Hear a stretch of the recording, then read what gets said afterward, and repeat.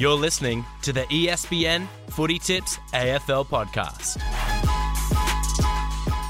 Hello, everybody, and welcome to another episode of the ESPN Footy Tips AFL podcast. My name is Matt Walsh, and joining me after this wonderful grand final weekend that we've just had is Jake Michaels from ESPN. Jake, how are you going? Pretty good. A little bit sad that the year's finished, but at the same time, a little bit relieved, to move on now to new things. And we'll be already, it won't take long before we start discussing 2021. Well, that's the good thing is that because the year ran a month later than normal, Neil, that we're probably a month sooner to more footy. Yeah, it's always a double-edged sword at the end of the year. You get into this business because you love footy.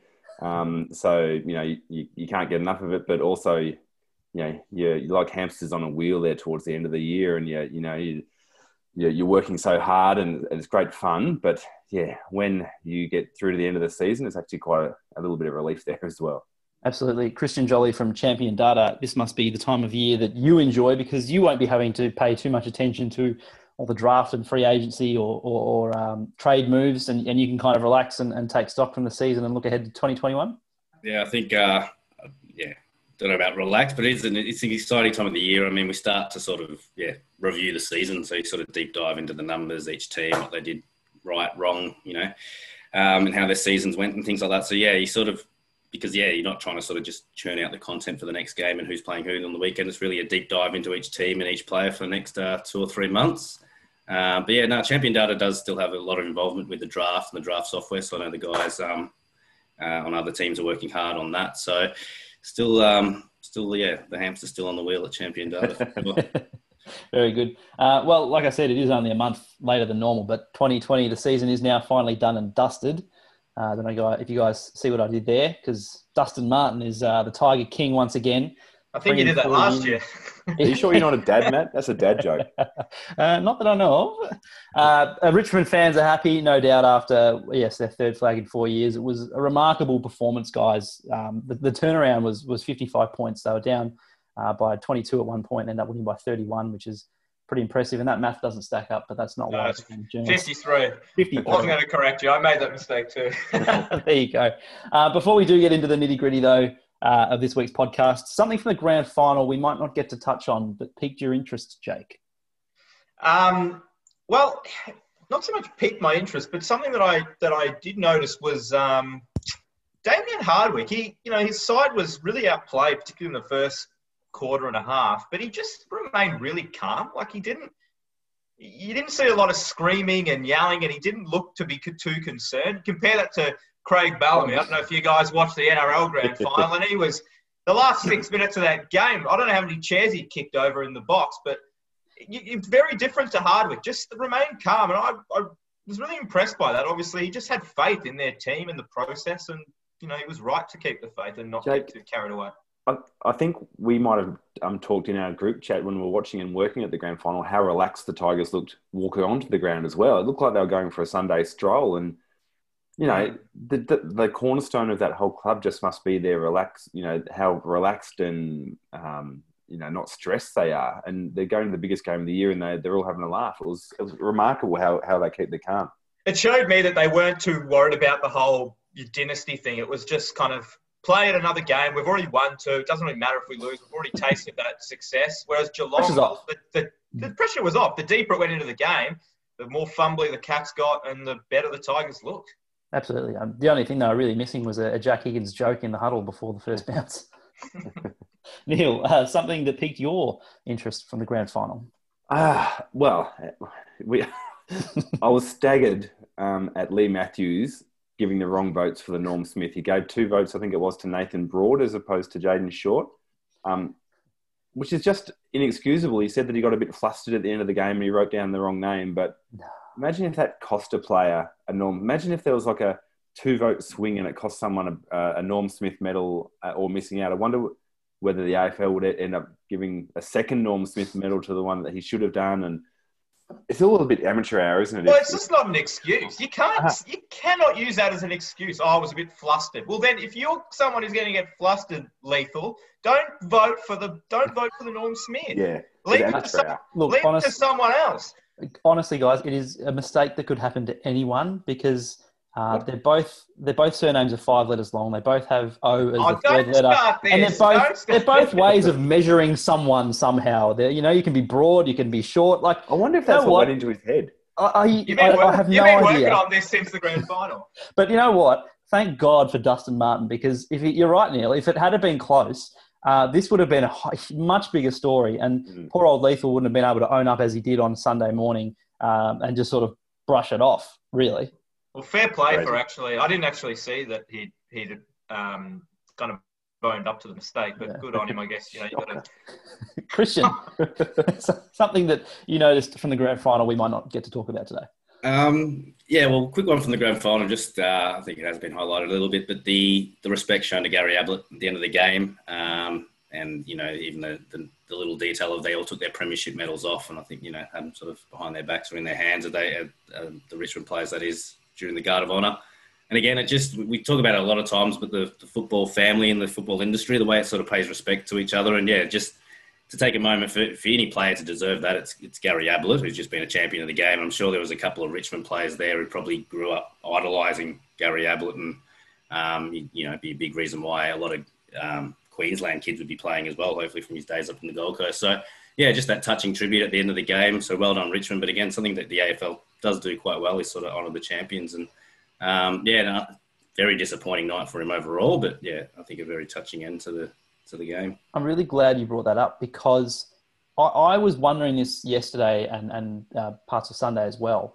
Is there any other league in the world where you often find that the opposition teams sort of do a guard of honour to a player leaving for the last time? Does it happen? I'm not too sure about. I mean, it might happen in rugby league or in Australia, but does this happen elsewhere? I don't think it happens in the NFL. It doesn't happen in the NBA. Like we saw The Last Dance, the players walk off before the final whistle all the time. Premier League football, European football, I'm not sure this happens. Like it's kind of a really good part of footy and Australian sporting culture, I think. Yeah, agreed. Yeah. Something I noticed. I'm not sure.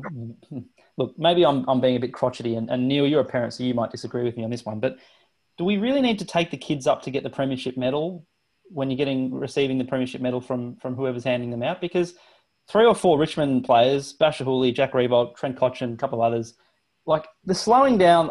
I'm thinking like a broadcaster, but they're sort of dragging these kids along slowly up the stairs. Yeah, I'm dragging it out now as well. But what is the point of taking your kids up with you to get a premiership medal? Just get the medal, go and celebrate with them afterwards. I agree 100%. I reckon the only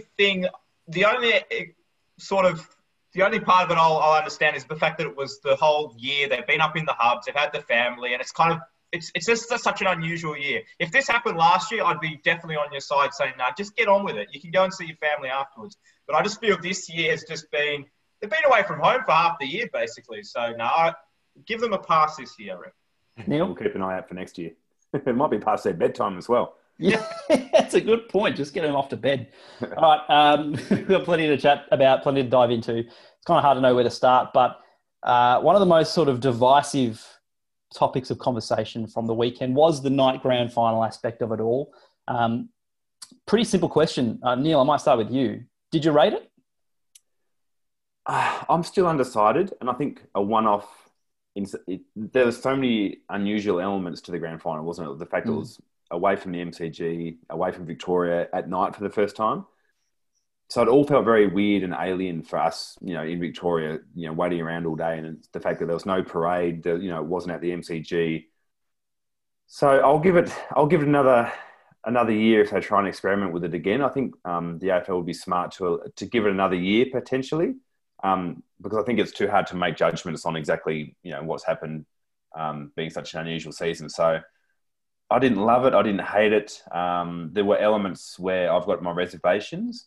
And one of them was specifically, a lot of kids are too young to stay up at night to watch them. So if you're one of my mates has got a young a Tiger supporter that was just way too late for him to stay up. And he said if it was a day grand final, he would have got swept up. And they're the small things that can make a kid fall in love with the game. Yep. But if they can't watch the grand final every year and they have to wait till the next morning and watch replays, it might sort of take the gloss off it for young kids. But I'd like the AFL to see, take stock, maybe if they want to do it again, do it for 1 year and at the MCG, assuming we're back there next year, and then make a decision. I think a one-off at the moment with everything that's happened this year might be a bit too much.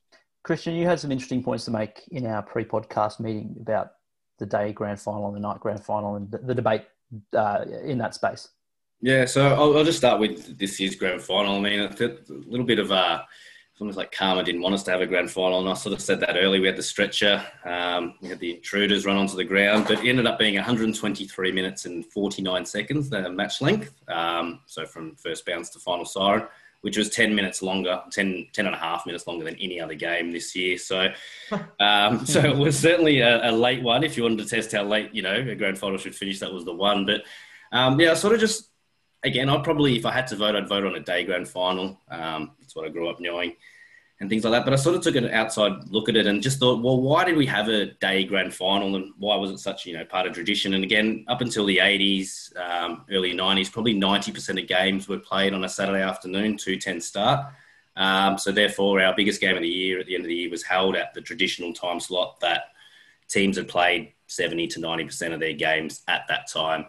And then looking at it this year, I know the fixture changed, but if you sort of open up the media guide and go back to the start of this year, Geelong was Richmond, I'll start with, was scheduled to play one Saturday day game this year, the 2:10 time slot, and Geelong 0. And again, that was just a quick look at those two teams. It's no longer the traditional time slot. So if you think about the game and why we have it during the day, I think it's because that was where teams were expected to play football and that's where they played their best football.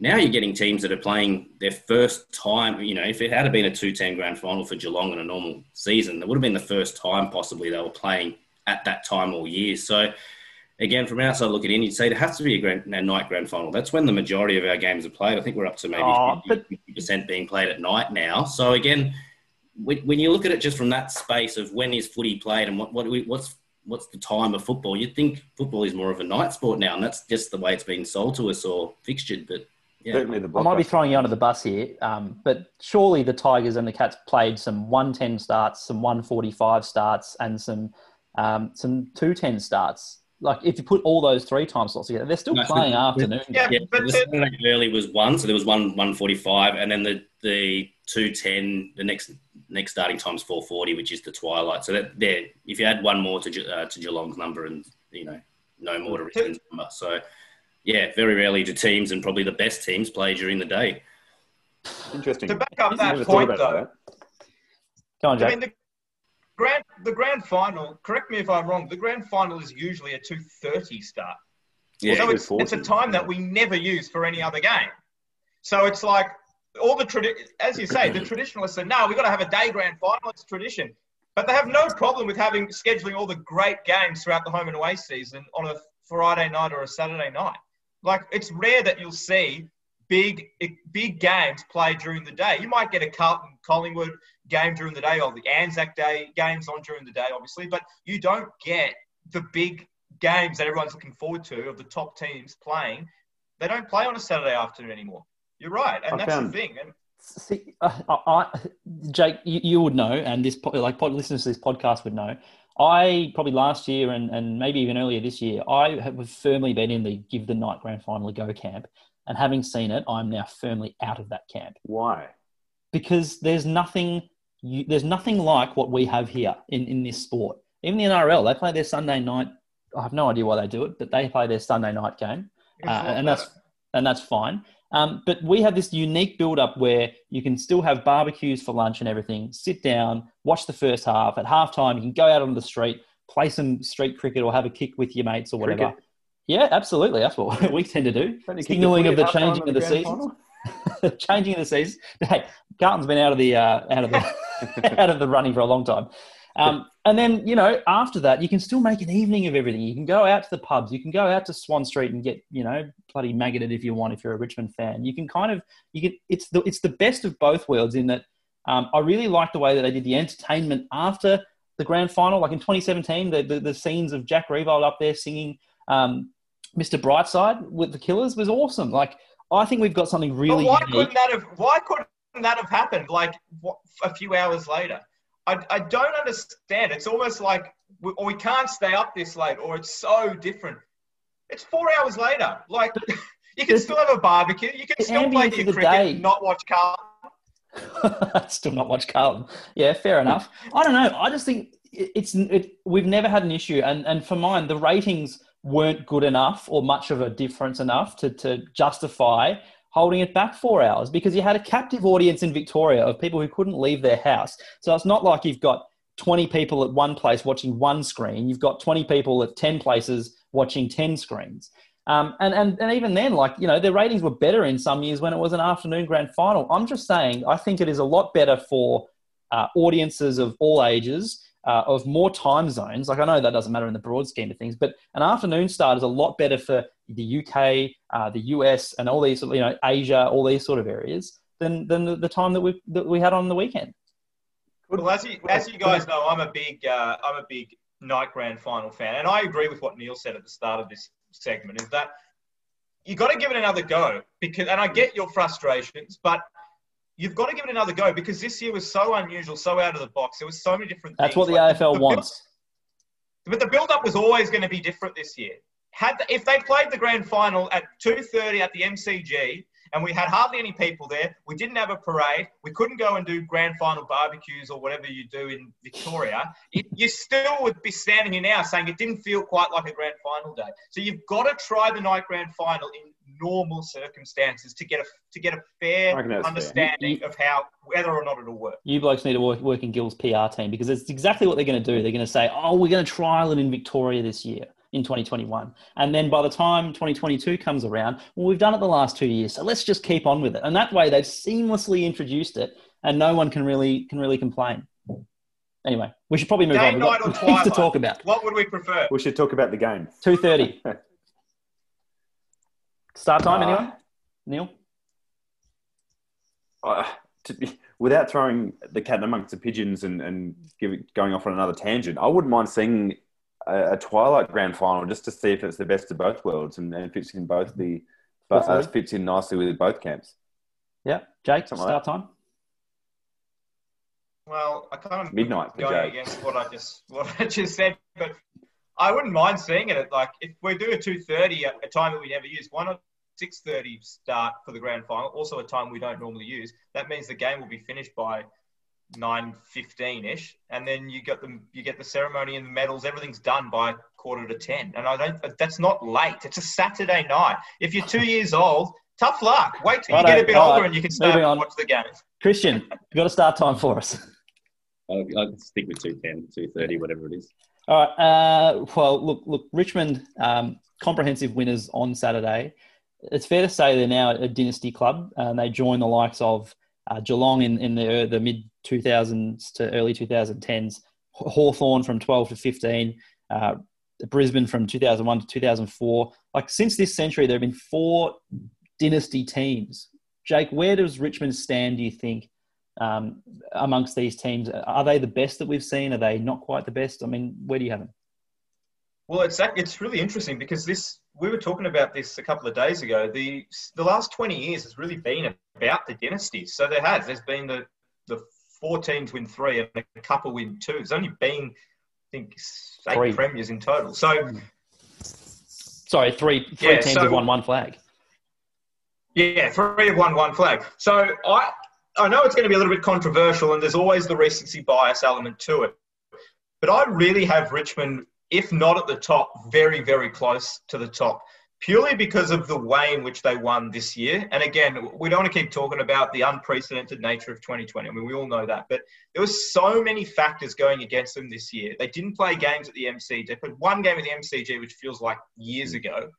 They went away. They had so many issues. It was only a few months ago that we were sitting on the podcast, and a couple of us were saying, has the wheels fallen off, with the Sydney Stack, Callum Coleman-Jones incident, the Marbio Chol incident, the AFLW, what was going on there. There was a few things that were sort of looking like, is this going to be the end of Richmond, the downfall? And they just hung around, and they just got better and better. They didn't play their best football in the qualifying final, but they hung in there. And just like I said about Dimmer Hardwick staying calm, as a team, they just managed to stay calm.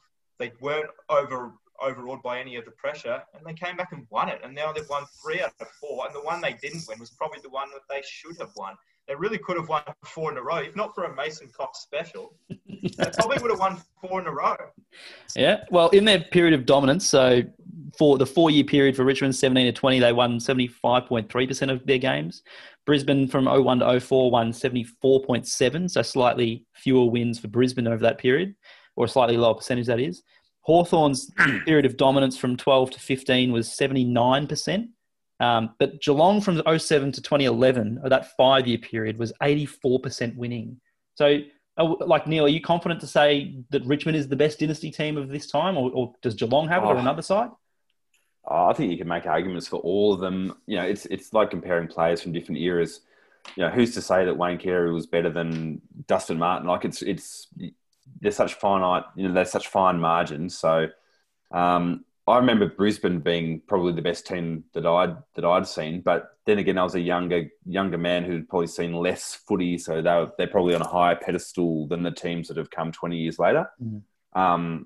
They're impossible to separate in my mind. The fact that Geelong had a greater winning percentage across a longer period of time probably points to them being a little bit more dominant, but you know that they play every second week at Cardinia Park, where they pretty much don't lose at all. So their home ground advantage is pretty significant, which, you know, ironically has hurt them in the last few finals campaigns. Christian, you've watched a lot of footy over your time, and you've probably looked at the stats longer than any of us, probably all of us combined. I mean, have you got a way to lean over this period? I'm not saying he's old. I'm just saying he's right in the thick of it. Yeah, pretty much. I mean, especially the last 3, Geelong, Hawthorn, Richmond, we've, you know, really had the same dearth of stats we've got now, so being able to compare them. Brisbane probably a bit more early days, but again, even the winning percentage is there. I've always had Geelong slightly ahead of any of those dynasties, and still slightly ahead of Richmond. They were just during that period, 2007 to 2011. I know they lost the 08 grand final, but nearly every week they rocked up to the ground, and you know, again, I didn't read too much into their home ground advantage, as Neil just pointed out, so it might have been, you know, a big factor, but they could play anywhere, and they were just favourites to win by. They always looked like they were a 10-goal better team. Whereas we've seen Richmond, and that's why you give Richmond a lot of credit for what they've done. And, you know, they've probably done it the hardest out of all 4, so the most impressive, because they've lost, you know, Alex Rance through a knee injury originally, and then retirement, and changed their back line. They had, you know, players outside of their hub. You know, we spoke, I don't know how many times on the podcast we spoke, have the wheels fallen off Richmond, or, you know, is this the end of Richmond? You know, and it started round 10 last year, or even earlier, when, you know, Alex Rance did do his knee. So, but again, in terms of when I think of, the most dominant team and across the, you know, long time, it's that those Geelong teams were just smashing teams each and every week. And again, from a statistical point of view, they changed the game. They were having 400 disposals consistently when other teams just hadn't reached that number in their club's history. Geelong were doing that weekly. So they changed the way the game was played. Whereas Richmond, we sort of talk about, they can change their game style. They've got the strength. They've got the surge handball, which is, you know, extremely fun to watch. But yeah, I always go back to Geelong as just being that slightly ahead of the other 3. I think Geelong had so many, just everywhere you looked on throughout that period, there was so many A-grade players. Like, it was just a teammates. Richmond, not so much. And that's the impressive thing. They've been able to do this with a lot of players that you wouldn't say are A-grade players. So a great point of that is they just had the Jack Dyer medal, I think it was last night. And I was just looking at the top 10. I can quickly read the names. I mean, Jaden Short won it. Dustin Martin, superstar, probably Hall of Famer. Nick Vlaston, Shai Bolton, Camden McIntosh, Liam Baker, Dylan Grimes, Noah Bolter, Kane Lambert, and then Trent Cotchin came 10th. So again, if you compare that to the list of names of Geelong, we're probably rolling through their top 10 in their BNF. Richmond have done it with a much more team effort, and that's what gives me, you know, slightly more. Yeah, that's remarkable. It gives me slightly more bonus points towards Richmond's dynasties. They've done it in a different way. They've done it in such a team club level. And I think Geelong did the same, because they had the whole Mark Thompson, you know, they almost cleaned out Mark Thompson. I think they had a whole club review and they turned it around. Richmond had the same. We spoke about, you know, the board coup's been brought up, Brendan Gale's vision. It clearly, you know, for other clubs looking at it, clearly starts off field for a lot of these clubs to provide these, you know, long-term dynasties. Absolutely. Neil, you mentioned Dusty before. Surely now he's in the discussion to be the AFL GOAT by the end of his career. I mean, his resume is impressive. Jake, I know that you did some digging. His grand final averages, so his average stats in grand finals, are just ridiculous. I think you said 23 touches, 3 goals, and 3 Norm Smiths. So I know he averages a Norm Smith a grand final. So, I mean, Neil... He averages a Norm Smith a premiership, 24 touches and 3.3 goals a grand final. It's pretty decent. Could he be the AFL's GOAT? I mean, is he Richmond's GOAT now? Is he the best big game player we've ever seen? I mean, there are so many sort of categories you can put him in. Where are you putting him?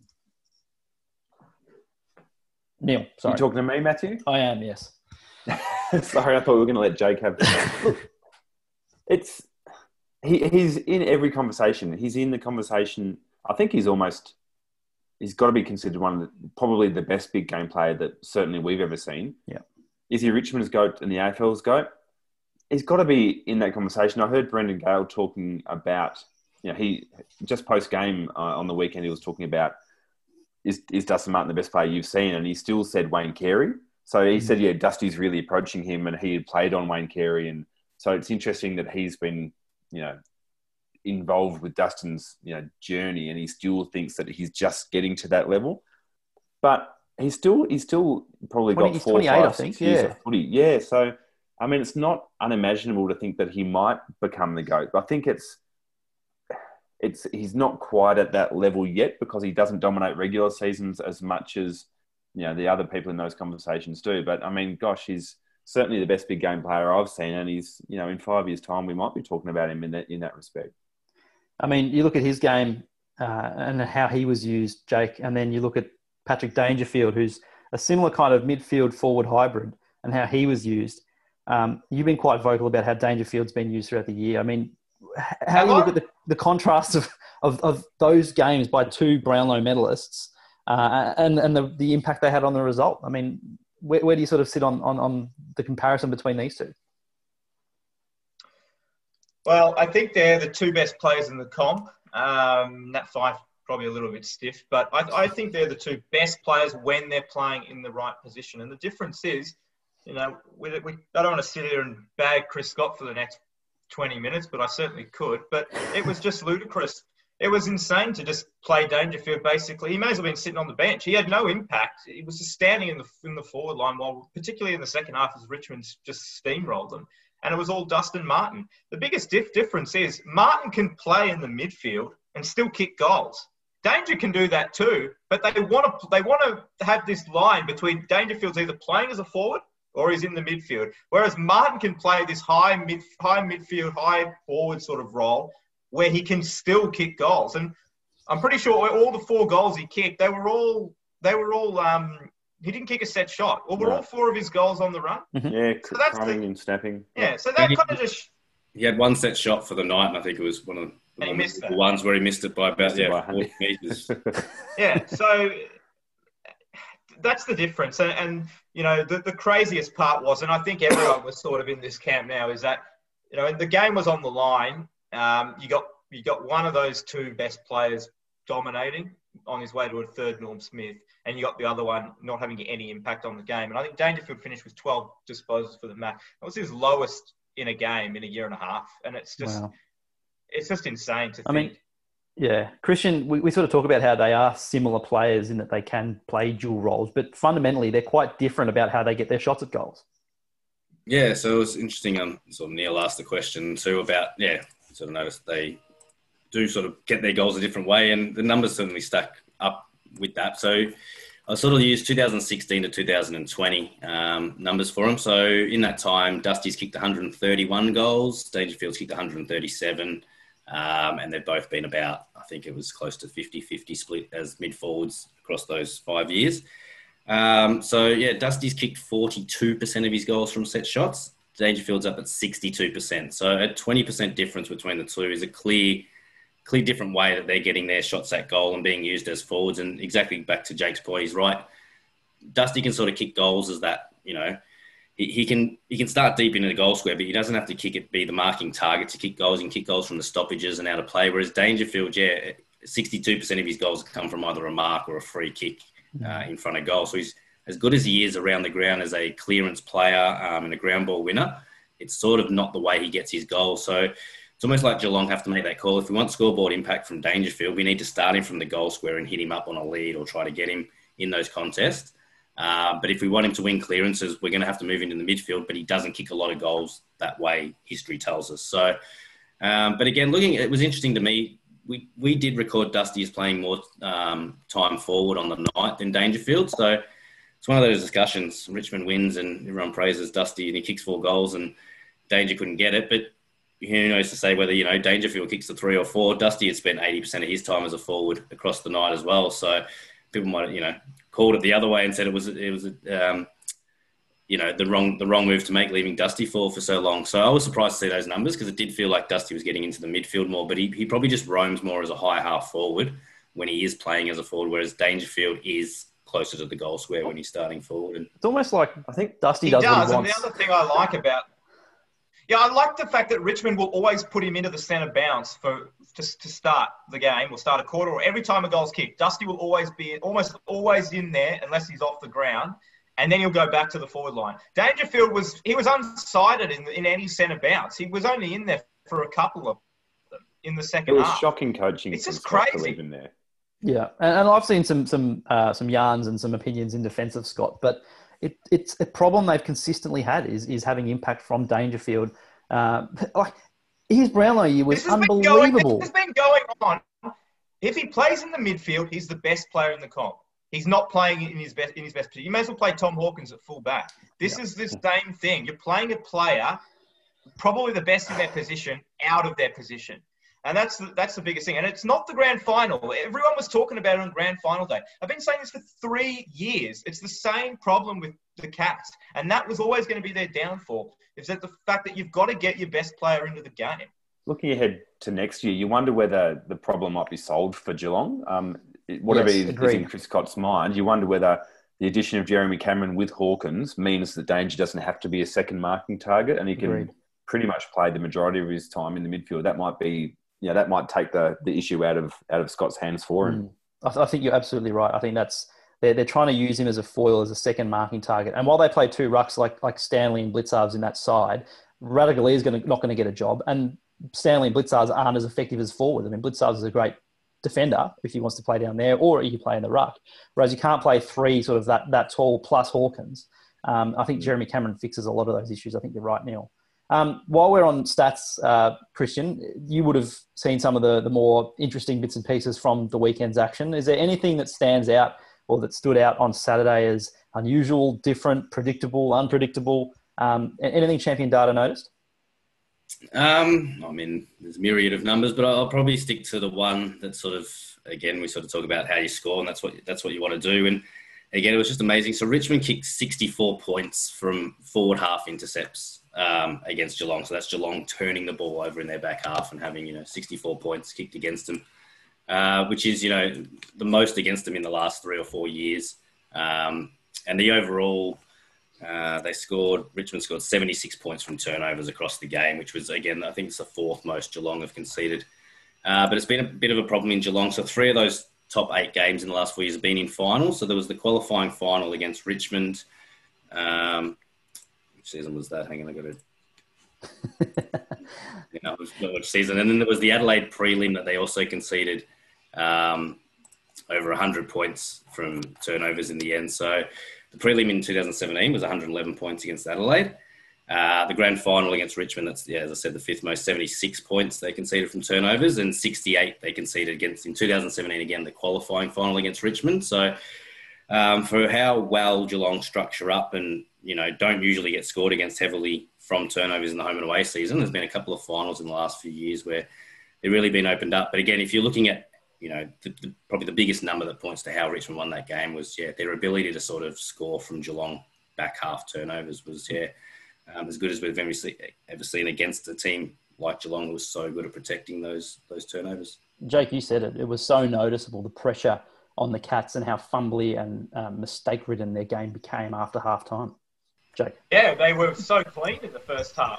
I mean, we were talking about it a lot, and it just... They couldn't pick the ball up in the second half. It was bizarre. It was the Martin goal before half time that kept them in the game was critical because it just meant that everything after that they were then nervous from that point. They were on the back foot and they were making mistakes. Yeah, that's telling, and it makes a lot of sense if you go back and watch the footage. Guys, look, Gary Ablett, would be remiss of us to not talk about him and his impact on footy, given he played his last game on the weekend. Neil, you would have followed his career closely. I mean, when he started, I was a bit of a kid and might not have taken, I guess, the build-up to his first game and his first few seasons as seriously as a lot of people, given his pedigree. But what is Gary Ablett's legacy going into his retirement? I mean, where does he sort of sit? What has he done for the game? The move to the Gold Coast. How do you sum him up? Yeah, there are many layers to his stories now. And looking at him, so the reason why I'm loath to suggest that Dusty might be the GOAT is on the same ground as him, there might be a player on that 44 who's going to have a better career. That's why and that's just one group of 44 players. So that's why I'm kind of a little bit loath to say, yes, Dusty is definitely the GOAT, because, Gary Ablett's possibly one of the best of all time as well, looking back at his career. And the other part that I find humorous, in my internal debates that you sometimes have when it's a bit quiet, his dad, Gary Sr., he's in my top couple that I've ever seen. And then he has a son that is somehow possibly even better than his dad. So he's absolutely right up there with his consistency of match winning. The fact that he almost revolutionised the way midfielders can get 30 touches every week and kick a goal every week. Talk about dual threats. Whenever he's drifts forward, his goal sense is amazing. But he wouldn't just have a good final series, or he wouldn't just play 2 or 3 good games and not do so well for it go quiet. His level of extraordinary performance was probably for about a decade better than everyone else's. And it's almost a shame that a bit of it got lost in when he moved up to Gold Coast. People probably didn't see, arguably, some of the best of what Gary Ablett had to do on the footy field. And in a worse team too. So he's getting tagged 100% every week. And there was that one game that sort of sums up to me his Gold Coast career was the 54 touches or 53 that he had against Collingwood at the MCG. And he just got bagged on for 2 days straight afterwards of saying he did nothing. He tried to carry that. They lost that game by 3 goals, I think, or within that game. That was the stage where they were losing every week by 10 or 11 goals. So he did everything he could to get him over the line. And he, it was like too many touches for some people. But you look at Gary Ablett, I think the thing that makes him such a enjoyable player to watch is you look at, the other great players that we sort of talk about, Lance Franklin, 190 odd centimetres and moves like the wind. Dustin Martin's got, so much strength that no one else has. Gary Ablett was never the fastest player. He was never the tallest player. He was never the strongest player. He's not, I know he's, a meticulous preparer, but he was never a high GP. He's not Tom Scully or Andrew Gaff that just clocked up the kilometres. He was just a pure footballer that was so good at football. He didn't have, he didn't sort of, he wouldn't rock up to a football field and you think, geez, that guy looks better than everyone. He just looked like everyone else, but he made things seem easy. The drop punts from the boundary line, getting the clearance and then getting forward at the end of, starting the chain and ending the chain and kicking the goal. I think that's why, to me, he's probably one of the greatest players I've seen, just because he didn't have any, besides his father, who was probably, the genes in him. He didn't have that great starting point. He didn't have that athletic sort of gifted ability that some of the other guys have. I think two of the great players that have, and I don't like using the word great or legendary players a lot because I feel like it is used too much, but two of the best that have retired in the last 5 years, Gary Ablett and Adam Goodes, and for very different reasons. I'm not saying they're the same by any means, but for very, very different reasons. I feel like they both haven't quite been appreciated towards the end of their career. We all know what happened with Adam Goodes, but it's the same with Gary Ablett. I feel like he just, in his last 2 years at the Cats, all it's ever been is he's not as good as he was, or he's not a top 10 player anymore. It's like, yeah, but he's been doing it for 15 years. Like, what do you expect? He's just going to be the best player in the league from day one to the last day. Like, of course, Tom Brady's doing it at the Bucks. But I tell you what, you just look at even Gary Ablett was any other game, he probably doesn't come back on the field, but he still manages to get a couple of those clever handballs off, setting up goals. And he's just Christian nailed it. He's such a smart player. His 25, 30-metre balls inside 50. He's the kind of player that, you get handball received, 40 out, running directly at goal. He's probably the player you'd want taking a shot for your life. Like, you just know he's so deadly and so accurate. Well said. All right, we've got spot on about. I'll just quickly reinforce what Jake said about the fact that he's maybe unappreciated. The players that decide for whatever reason to retire while they're still at their best of the game, that probably shows why they might want to. The fact that they're still playing great footy, and there's nothing wrong with playing 1 or 2 extra seasons if you think you can still contribute and the club wants you to.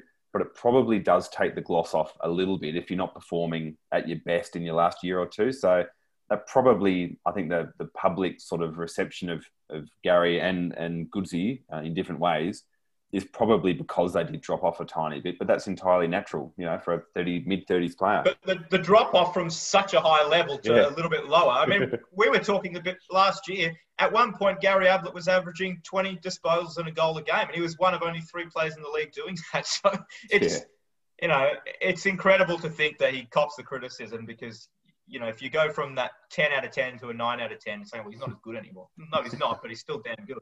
Yeah, we'll miss watching the little master go about his things in 2021 and beyond, that's for sure. We should move on, though, because I know that Richmond fans are probably still reveling in all this sort of glory and happiness and euphoria. But as far as the other clubs, they've had their eyes on trade and free agency markets for a while now, Neil. I mean, some more big news dropping in recent days. Adam Treloar looks to be on the way out of Collingwood due to salary cap squeeze. Calorie sap is what I was going to say there.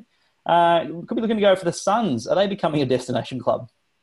I don't know if they're becoming a destination club. I think there's a bit of 2 and 2 equals 4 with this situation, as there is all the time with trades. Until they actually happen, there's a lot of speculation and trying to join the dots. But the fact that his wife and the young child is moving up to Queensland for a netball career, I think it points to the fact that he might be a potential target for the Suns and the Giants.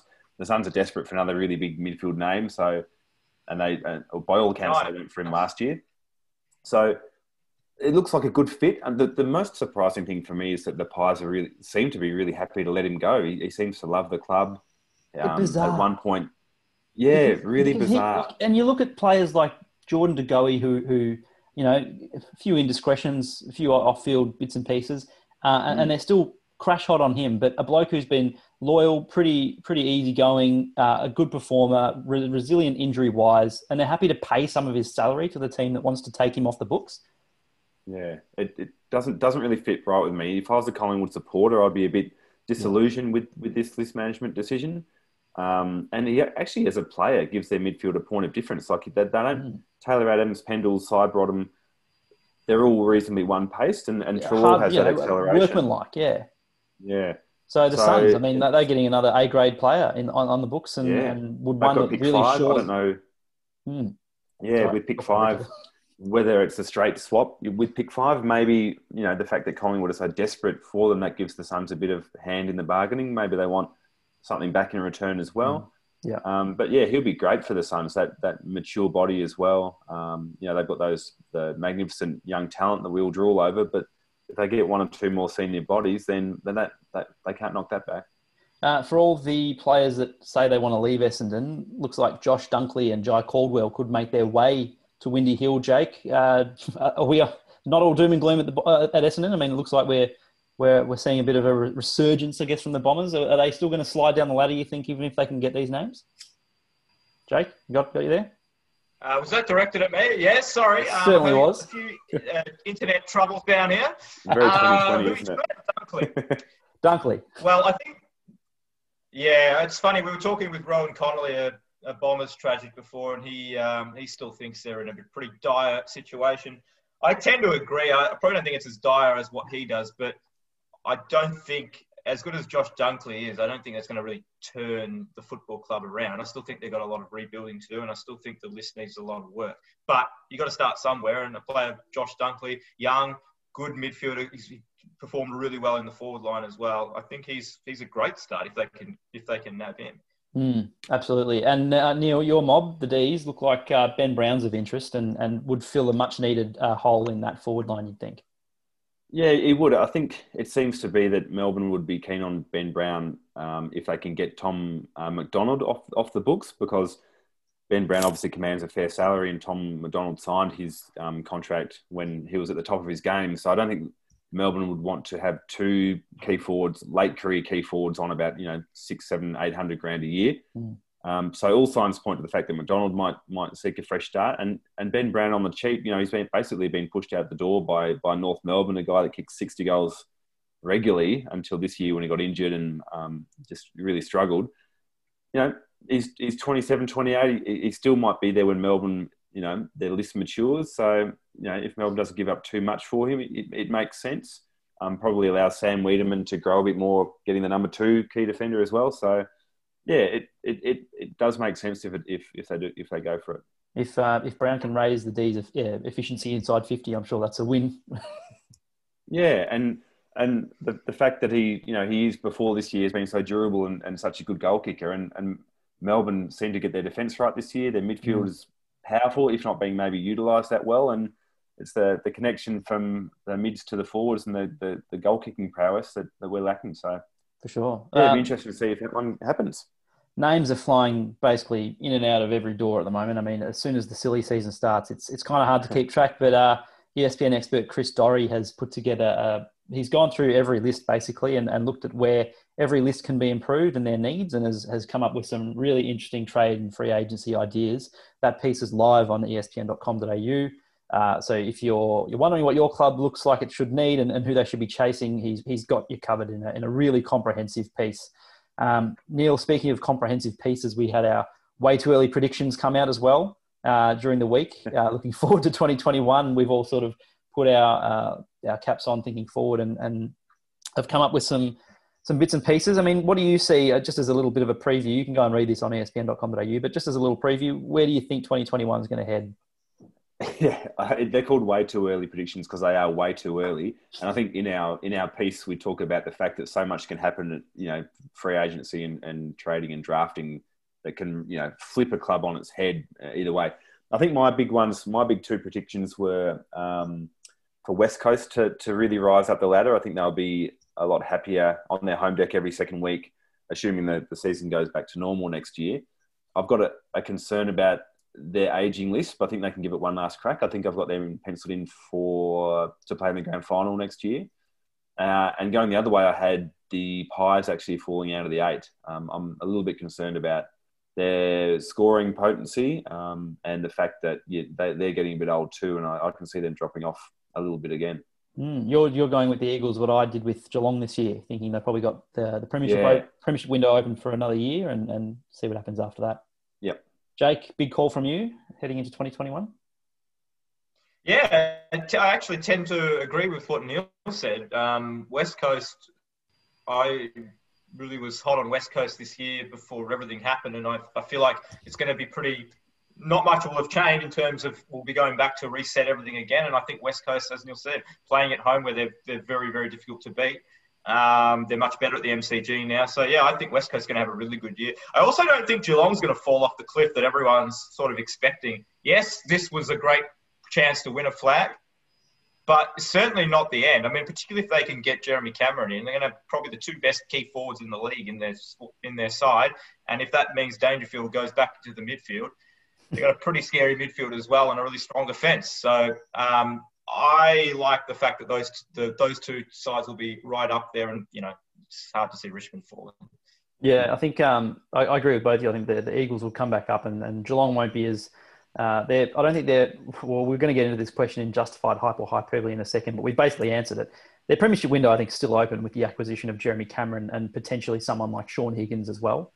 They've just extended that window a little bit, and they can have another crack next year. I also think North's going to struggle. I think they're going to be my wooden spooners. I think we all had North as a wooden spooner, just off the top of my head. Yeah, unfortunately. Yeah, and my big call for the year was the Blues are going to be back. They're back in the 8. They'll get a couple of pieces together this year. They'll scrape in, probably lose in the first round, but that was my big call. So we'll see how that goes. Christian, just while we've got you, not to keep you out of the loop, have you got a big call for next year? Nice early one. Sun's going to win a game? No, Neil's already probably stolen my one, so I don't think it's that big anymore. But yeah, really, really early call. Yeah, Collingwood chance to miss the top 8 next year. Yeah. Again, depending on what the off season holds for them. But if I had to make one big call early, that's probably my one. We'll definitely revisit this after all the trades and the draft, everything's done and dusted. So we'll probably have to rejig our ladders a little bit. We sure will. Like I said, justified hype or hyperbole, the segment where I say a statement and you guys tell me if I'm talking in hyperbole or if the hype is justified. We talked about Geelong, and I think we're all in agreement that the premiership window is not yet closed. They've extended it a little bit. So I'll just go straight into the second question. The pre-game and halftime entertainment works better at night for a grand final, Jake. I think it does, but again, I don't really see why. I don't think the entertainment should be a major factor in determining whether the grand final is played at night or during the day. 100%. Yep, Neil, same. 100%. Completely agree with Jake that, yeah, it might be a little bit better at night, but we shouldn't be making decisions based on whether, some neon lighting. It's just an added bonus if it's better. Christian? I didn't see any of it, so I was doing my edits at half. Pre-game, so I'm muted the TV at halftime. I did get the comment from, and it's probably something we've all noticed from grand final days as well. Our callers at the guys at the ground at the Gabba said that, the acoustics just don't work at a football stadium for a music concert. It was okay. He said the light show was better because you could barely hear the vocals and things like that, which I've noticed at TJ grand final days as well. So yeah, just keep it to the footy for me. Agreed. I think entertainment works the same regardless of the time of day, and the night aspect of it didn't add nor take away anything too remarkable. So, look, maybe it is up to the people at home, and you might get some fringe people on board with a light show and some fancy fireworks and all that. But I think those that care about the footy just really care about the footy. So, like I said, it's been a big year. Thank you all for listening throughout the year. We've got a couple of special podcast editions coming up, but this will be it for a little bit until after the trade and free agency periods, and then we'll try and get Chris Dorry, the draft expert, on for another episode later in the year when the draft is on its way. Christian, thanks for joining us throughout the year again. We appreciate all your hard work coming on the podcast each week with all your other commitments. So thank you very much. It's been a pleasure. Jake, Neil, I'll speak to you in a couple of minutes once we're done with the podcast, but good to have you on as well. Thank you. It's been a big year. It has been a big year. We'll speak to you later in the year, and then we'll pick up pace again in 2021. So, guys, thanks for joining us, and we'll speak to you in the next one. Thanks for listening to the ESPN Footy Tips AFL podcast.